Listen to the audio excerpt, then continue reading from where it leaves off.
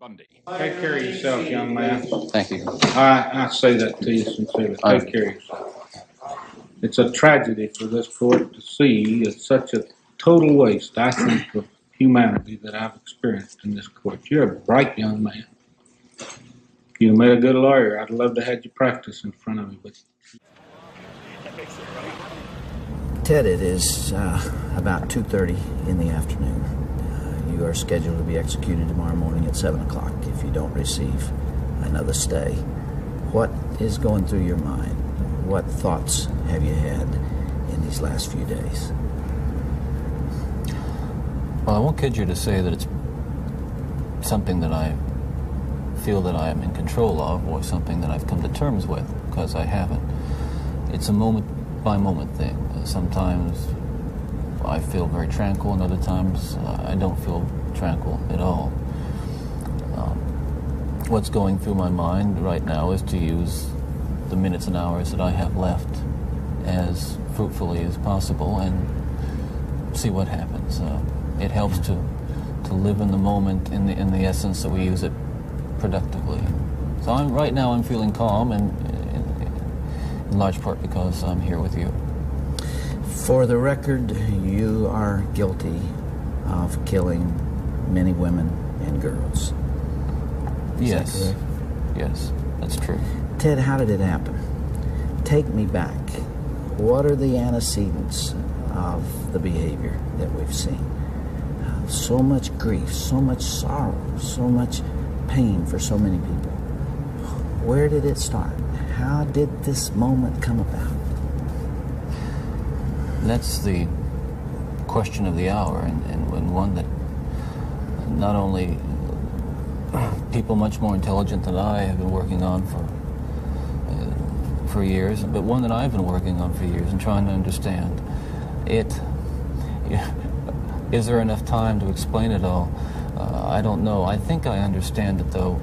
Understand what happened to me, to the extent that I can see how certain feelings and ideas developed in me to the point where I began to act out on them. Certain very violent and very destructive feelings. Right, let's go back then to those roots. First of all, you, as I understand it, were raised in what you consider to have been a healthy home. Absolutely. You were not physically abused. You were not sexually abused. You were not emotionally abused. No, no way.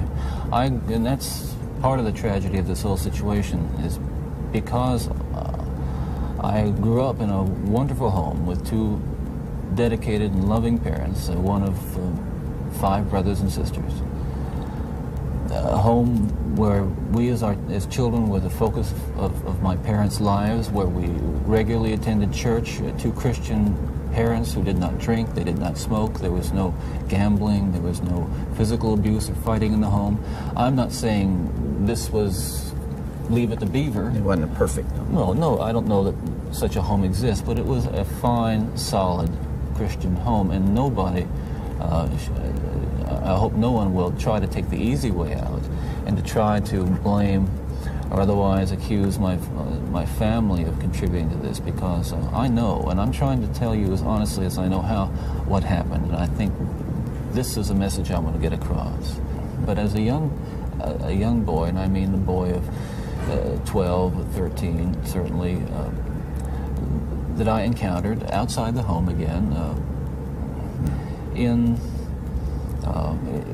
the local grocery store, the local drugstore, the softcore pornography, what people call softcore. But as I think I explained to you last night, Dr. Dobson, in an anecdote, that as young boys do, we explored the back roads and sideways and byways of our neighborhood, and oftentimes people would dump the garbage and whatever they were cleaning out of their house, and from time to time we'd come across pornographic books of a harder nature than more graphic, you might say, more explicit nature than we would encounter, let's say, in your local grocery store. And this also included such things as, let's say, detective magazines and more hardcore. Those that involve violence. Yes, yes, yeah. And this is something I think I want to emphasize, is the most damaging kinds of pornography. And again, I'm talking from personal experience. hard, real, personal experience. The most damaging kinds of pornography are those that involve violence and sexual violence, because the wedding of those two forces, as I know only too well, brings about behavior that is just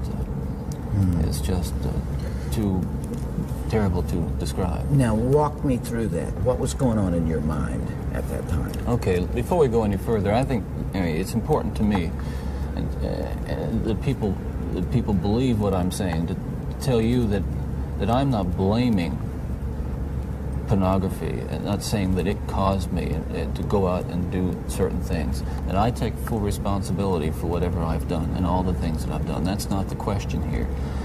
The question and the issue is how this kind of literature contributed and helped mold and shape the kinds of violent behavior. It fueled your fantasies, didn't it? Well, in the beginning, it fuels this kind of thought process. Then, at a certain time, it's instrumental in what I would say crystallizing it, making it into something which is almost like a separate entity inside. And at that point, you're at the verge, or I was at the verge of acting out on these kinds of thoughts. Now, I really want to understand that. You had gone about as far as you could go in your own fantasy life with printed material, and you made or printed and video or film or film, photos, magazines, what have you. Yeah. And then there was the urge to take that little step or big step over to a physical event. And it happened in stages, gradually. It doesn't necessarily, not to me at least, happen overnight. My experience with, I'd say, pornography generally, but with pornography that deals on a violent level with the sexuality, is that once you become addicted to it, and I look at this as a kind of addiction, like other kinds of addiction, I would keep looking for more potent, more explicit, more graphic kinds of material. Like an addiction, you keep craving something which is harder, something which gives you a greater sense of excitement, until you reach the point where the pornography only goes so far. You reach that jumping off point where you begin to wonder if maybe actually doing it will give you that which is beyond just reading about it or looking at it. How long did you stay at that point before you actually assaulted someone? Well, yeah, you see, that is a very delicate point in my own development, and we're talking about having reached a point or a gray area that surrounded that point over a course you don't remember of years. How long that was? I would say a couple of years. And what I was dealing with there were very strong inhibitions against criminal behavior or violent behavior that had been conditioned into me, bred into me in my environment, in my neighborhood, in my church, in my school. Things which said, no, this is wrong. I mean, even to think of it is wrong, but certainly to do it is wrong. And I'm on that edge, and you might say the last vestiges of restraint. The barriers to actually doing something were being tested constantly and assailed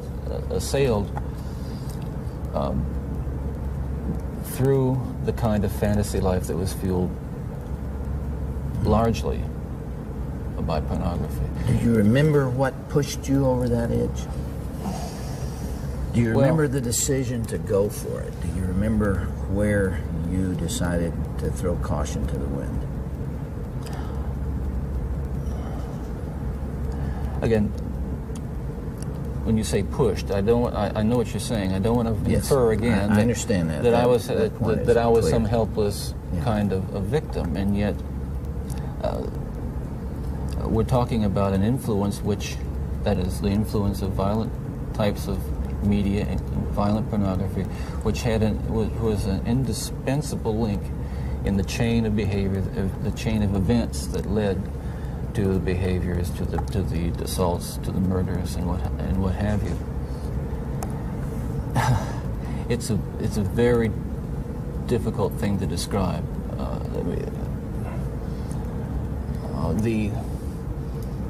The sensation, of reaching that point where I knew that it was like something had, say, snapped. That I knew that I couldn't control it anymore. That these barriers that I had learned as a child, that had been instilled in me, were not enough to hold me back with respect to seeking out and harming somebody. Would it be accurate to call that a frenzy, a sexual frenzy? Well, yes, that's one way to describe it. A compulsion, a building up of this destructive energy. Another factor here that I haven't mentioned is the use of alcohol. But I think that what alcohol did, in conjunction with, let's say, my exposure to pornography, was alcohol reduced my inhibitions. At the same time, the fantasy life that was fueled by pornography eroded them further. In the early days, you were nearly always about half drunk when you did these things. Is that right? Yes. Yes. Was that always true? I would say that was generally the case, almost without exception. All right, if I can understand it now, there's this battle going on within. There are the conventions that you've been taught. There's the right and wrong that you learned as a child. And then there is this unbridled passion fueled by your plunge into hardcore violent pornography. And those things are at war with each other. Yes. And then with the alcohol diminishing the inhibitions, you let go. Well, yes, and you can summarize it that way, and that's accurate, certainly. And it just occurred to me that some people would say that, well, I've seen that stuff and it doesn't do anything to me. And I can understand that. Virtually everyone can be exposed to so-called pornography, and while they're aroused to it to one degree or another, not go out and do anything wrong. Well, addictions are like that. They affect some people more than they affect others. Well, but there is a percentage of people affected by hardcore pornography in a very violent way, and you're obviously one of them. That was a major component, and I don't know why I was vulnerable to it.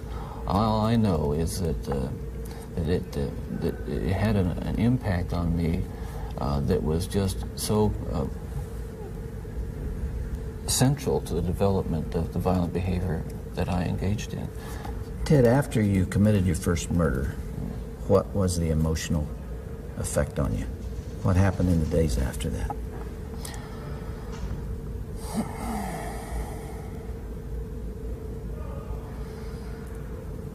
Well, again, please understand that even all these years later, it's very difficult to talk about it, and reliving it through talking about it is difficult, to say the least. But I want you to understand what happened. It was like coming out of some kind of horrible trance or dream. I can only liken it to, after, I don't want to over-dramatize it, but to have been possessed by something so awful and so alien, and then the next morning wake up from it, remember what happened, and realize that basically, in the eyes of the law, certainly in the eyes of God, you're responsible. To wake up in the morning and realize what I had done, and with a clear mind and all my essential moral and ethical feelings intact at that moment, absolutely horrified that I was capable of doing something like that. You really hadn't known that before?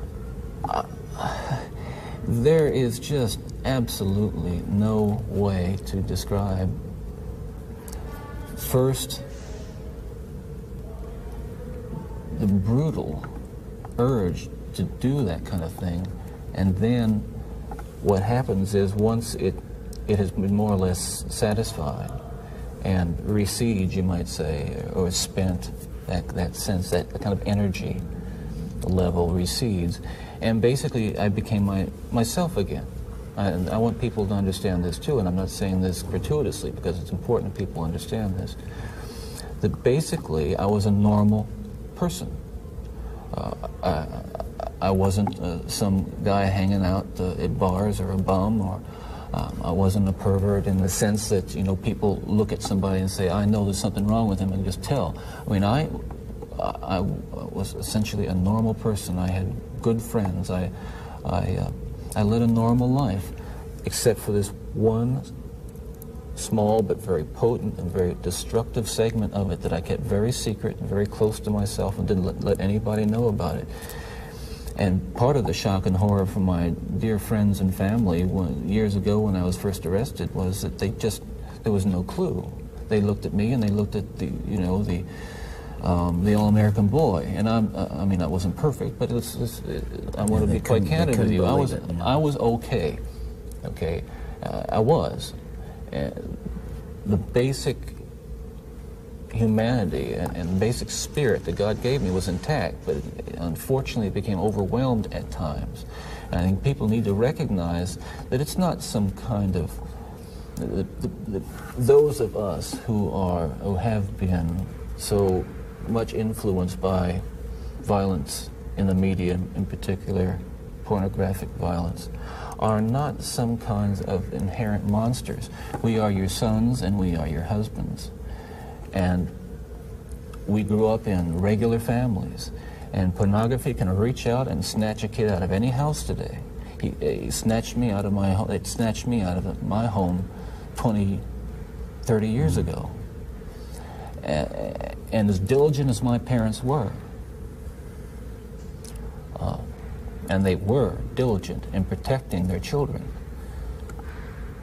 and as good a Christian home as we had, and we had a wonderful Christian home, there is no protection against the kinds of influences that are loose in a society that tolerates. You feel this really deeply, don't you? Ted, outside these walls right now, there are several hundred reporters that wanted to talk to you. Yeah. And you asked me to come here from California because you had something you wanted to say.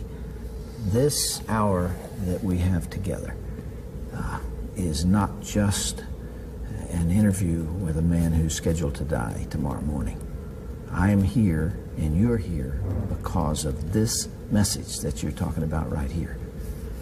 You really feel that hardcore pornography and the doorway to it, softcore pornography, is doing untold damage to other people and causing other women to be abused and killed the way you did others. Listen, I'm no social scientist, and I haven't done a survey. I mean, I don't pretend that I know what John Q. Citizen thinks about this. But I've lived in prison for a long time now. And I've met a lot of men who were motivated to commit violence just like me. And without exception, every one of them was deeply involved in pornography, without question, without exception, deeply influenced and consumed by an addiction to pornography. There's no question about it. The FBI's own study on serial homicide shows that the most common interest among serial killers is pornography. Yeah, that's true. And it's real. It's true. Ted, what would your life have been like without that influence?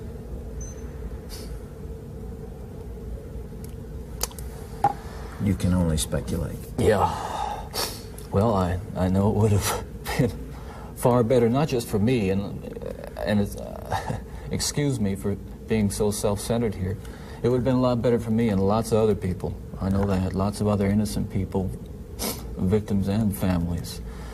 It would have been a lot better. There's no question, but it would have been a fuller life.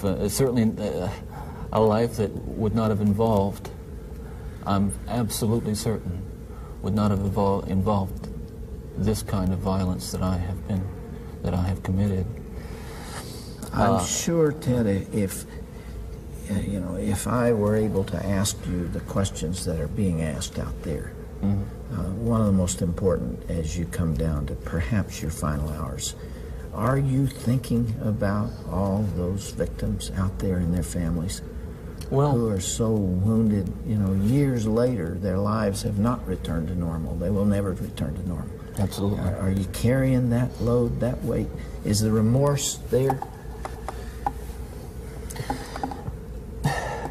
Again, I know that people will accuse me of being self-serving, but we're beyond that now. I mean, I'm just telling you how I feel. But through God's help, I have been able to come to the point where much too late, but better late than never, feel the hurt and the pain that I am responsible for. Yes, absolutely. In the past few days, myself and a number of investigators have been talking about unsolved cases, murders that I was involved in. And it's hard to talk about all these years later because it revives in me all those terrible feelings and those thoughts that I have steadfastly and diligently dealt with, and I think successfully, with the love of God. And yet it's reopened that, and I felt the pain and I felt the horror again of all that. And I can only hope that those who I have harmed, and those who I've caused so much grief, even if they don't believe my expression of sorrow and remorse, will believe what I'm saying now, that there is loose in their towns and their communities people like me today whose dangerous impulses are being fueled day in and day out by violence in the media in its various forms, particularly sexualized violence. And what scares me, and let's come into the present now, because what I'm talking about happened 20, 30 years ago, that is, in my formative stages. And what scares and appalls me, Dr. Dobson, is when I see what's on cable TV, some of the movies, I mean, some of the violence in the movies that come into homes today with stuff that they wouldn't show in X-rated adult theaters 30 years ago. This stuff... The slasher movies that you're talking about.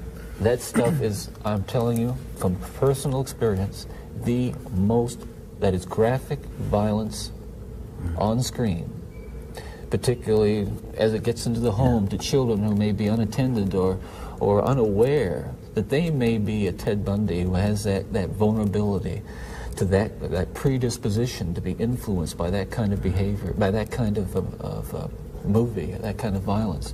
There are kids sitting out there switching the TV dial around and come upon these movies late at night, or I don't know when they're on, but they're on and any kid can watch them. It's scary when I think what would have happened to me if I had seen. I mean, scary enough. I mean, that I just ran into stuff outside the home, but to know that children are watching that kind of thing today, or can pick up their phone and dial away for it or send away for it. Can you help me understand this desensitization process that took place? What was going on in your mind? Well, by desensitization, I describe it in specific terms is that each time I'd harm someone, each time I'd kill someone, there'd be an enormous amount, especially at first, enormous amount of horror, guilt, remorse afterwards. But then that impulse to do it again would come back even stronger. Now, believe me, I didn't... the unique thing about how this worked, Dr. Dobson, is that I still felt in my regular life the full range of guilt and remorse about other things, regret and... but you had this compartmentalized... This compartmentalized, very well-focused, very sharply focused area where it was like a black hole. It was like a, like a crack, and everything that fell into that crack just disappeared. Does that make sense? Yeah, it does. One of the final murders that you committed, of course, was apparently little Kimberly Leach, 12 years of age. I think the public outcry is greater there because an innocent child was taken from a playground. What did you feel after that? Were there the normal emotions 3 days later? Where were you, Ted? I can't really talk about that right now. That's too painful. I would like to be able to convey to you what that experience is like, but I can't. I won't be able to talk about that. Okay.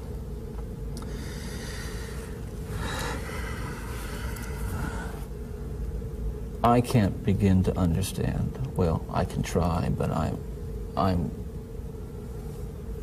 aware that I can't begin to understand the pain that the parents of these children that I have, and these young women that I have harmed, feel. And I can't restore really much to them, if anything. And I won't pretend to, and I don't even expect them to forgive me, and I'm not asking for it. That kind of forgiveness is of God, and if they have it, they have it. If they don't, well, maybe they'll find it someday. Do you deserve the punishment the state has inflicted upon you? That's a very good question, and I'll answer very, very honestly. I don't want to die. I'm not going to kid you. I'll kid you not. I deserve certainly the most extreme punishment society has, and I think society deserves to be protected from me and from others like me. That's for sure. I think what I hope will come of our discussion is I think society deserves to be protected from itself, because as we've been talking, there are forces at loose in this country, particularly, again, this kind of violent pornography, where, on the one hand, well-meaning, decent people will condemn behavior of a Ted Bundy while they're walking past a magazine rack full of the very kinds of things that send young kids down the road to be Ted Bundys. That's the irony. We're talking here not just about more. What I'm talking about is going beyond retribution, which is what people want with me. Going beyond retribution and punishment, because there is no way in the world that killing me is going to restore those beautiful children to their parents and correct and soothe the pain. But I'll tell you, there are lots of other kids playing in streets around this country today who are going to be dead tomorrow and the next day and the next day and next month, because other young people are reading the kinds of things and seeing the kinds of things that are available in the media today. Ted, as you would imagine, there's tremendous cynicism about you on the outside, and I suppose for good reason. I'm not sure that there's anything that you could say that people would believe. Some people would believe. Yeah. And yet, you told me last night, and I have heard this through our mutual friend John Tanner, that you have accepted the forgiveness of Jesus Christ and are a follower and a believer in Him. Do you draw strength from that as you approach these final hours? I do. I can't say that it's going to be being easy. in the valley of the shadow of death is something that I've become all that accustomed to, and that I'm strong and nothing's bothering me. Listen, it's no fun. It gets kind of lonely, and yet I have to remind myself that every one of us will go through this someday, in one way or another, and countless millions who have walked this earth before us have. So this is just an experience which we all share, and